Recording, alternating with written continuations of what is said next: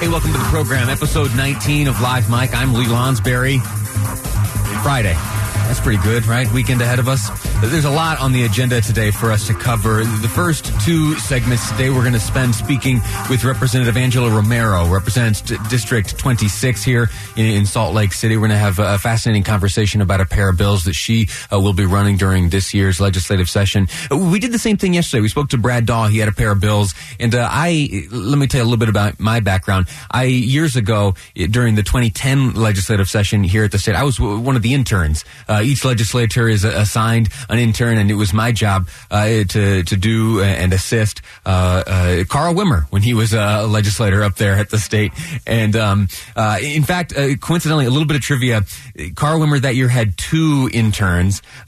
Typically, it's just one, unless some of the leadership folks have more. But most of the run-of-the-mill legislators have, I shouldn't call them run-of-the-mill, they're not run-of-the-mill, they're very important folks. They each have a single intern, except for Carl Wimmer during the 2010 legislative session, two of them, myself, and I served alongside as an intern Candace Perucci, who right now is the state's youngest elected legislator. Kind of interesting, a little bit of trivia. Anyway, so further on in the program, we're going to talk about some of these Iran sanctions. We heard this morning from Secretary of State Mike Pompeo alongside the Treasury Secretary. We're going to see what exactly these sanctions will do to Iraq and Iran, and what the nature of them may be, what the administration hopes might come of them. Later on in the program, fascinating thing, you remember we've been talking pretty heavily about this tax reform vote that was cast up at the state legislature. Well, now there's a referendum being headed up by former state representative Fred Cox. Well, the grocery store Harmon's has gotten involved. On Saturday, they're going to be hosting some of these signature packets. We're going to speak to the president and CEO of Harmon's, ask them exactly why this grocery store has decided to get involved politically in this fashion. It's not just a place to buy groceries anymore. It's now a place with a position. But again, this segment, we're speaking with Representative Angela Romero. Representative, I'm grateful to you for being here in studio. Thank you. Thank you for having me. You have already introduced a few bills. We're going to talk about two of them this morning. The first one deals with well, you explain it to us first. Please tell us about H.R. 90, HB 90. So HB 90 would take the exemption away from clergy in regards to child abuse. So there are circumstances in various religions where the ecclesiastical leader is in a circumstance where they're speaking with congregants, and if a congregant, someone speaking or meeting with their ecclesiastical leader, if they confess a crime of child abuse, there are protections in place, essentially, which wouldn't require that ecclesiastical leader to report that to the police. They're not necessarily, in that circumstance, a mandated reporter. Your piece of legislation would like to change that. Yes, my piece of legislation would change that, so that individual would have to report the person who's confessed to them that they've violated a child. So the bishop or the priest or whoever is hearing this information, they would be much like a teacher or a nurse or a doctor, someone, a mandated reporter. They would need to bring this information to the authorities. Yes. Why do you care about this issue? Well, I've been working on these issues since I was elected in 2012. My first session was in 2013. And in 2014, I passed a bill, HB 286, Child Sex Abuse Preventative Education, that allowed schools to do preventative child abuse, sex education. So not sex education, but child abuse. Sure. So just how to protect yourself. Throughout my career up at the legislature, I've worked on sexual assault, child abuse, domestic violence, human trafficking. When I started in the legislature, our human trafficking grade was like an F by organizations that track that. Sure. And now we're at an A grade. And for me, this particular issue, it's been a struggle for me because of my religious upbringing. I'm Catholic, and I understand that sacrament within my church. But at the same time, when I open the newspaper and I hear from victims that have been sexually abused, and I see how institutions, not just religious institutions, but institutions cover it up, it's very alarming for me. And so for me, I really feel like a spiritual leader or an individual within a position of power, when somebody confesses to them or shares with them that they're violating a child, I think it's really important that they have the same responsibility that a doctor or a teacher or even a psychiatrist. If you're going to someone and you tell them you've committed something, it is their duty to report. Right.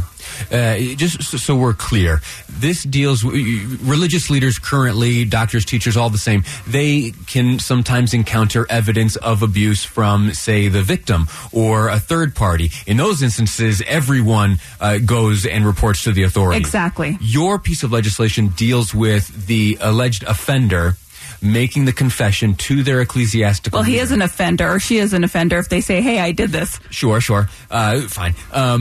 So your piece of legislation would require the reporting of that type of information exactly. of all these folks. Now, let's get back a moment to say a Catholic priest. There are elements, sacraments, as you phrased it, within the faith that prevent or at least prohibit the disclosure of any information that is divulged in the confessional booth. Exactly. Talk to us about that, because there's a conflict there. There is a conflict, and I received a email yesterday from someone who practices Catholicism and told me I had to repent, and that I was violating God's law, and that I would see. So I understand how important those sacraments are, because I was raised in a strong, my family's Catholic, and I have two aunts that are Carmelite nuns, so I understand Catholicism very well. And but for me, I understand that sacrament, but as a public servant and as someone who's to represent all Utahns, my concern is about our most vulnerable individuals in our community, which are children. The argument that has arisen, and this debate has played out in California. There were efforts similar to this in California. The Catholic Church killed it in California. Yeah. So the protections for the confessions disclosed by offenders such as these made to Catholic priests in California, those priests are able to withhold that information. In fact, their faith would prevent them from sharing that with authorities. So when I first became aware of this issue, if I'm honest, I didn't realize that there was that prohibition. I didn't realize that there were faiths that had just blanket prohibitions on the disclosure. And I did, and that's why I've been conflicted about this. And the conflict for me, as I hear this issue defended, is that there are certain religious rights that we have, those rights protected by the Constitution. Exactly. And as well, there are other rights to life that should be enjoyed by children and everyone. And so the right to safety and the right to not be abused by someone else, the way I see it, is competing with the right to practice your religion. Yes. But it'd be your assertion that the rights of the children ought be prioritized here. Exactly. And this law has been passed in other states, red states, by the way, Texas. Yeah. And for me, it just is the right thing to do. And I hope I at least get a hearing on this and we have an honest conversation about this, because Sure. at the end of the day, when a child's sexually abused, it doesn't only traumatize that individual. And many times when someone's a victim of child sex abuse, they don't share it with anyone, and they don't share it until they're in their 40s. Yeah. And it impacts their entire family, not just them. We're speaking to Representative Angela Romero, represents District 26 here in Salt Lake City. We're going to take a quick break. We're going to come back. I have a few more questions on this piece of legislation, and then you have another bill, which I want to hear all about. That's next here on Live Mike. I'm Lee Lonsberry, and this is KSL News Radio.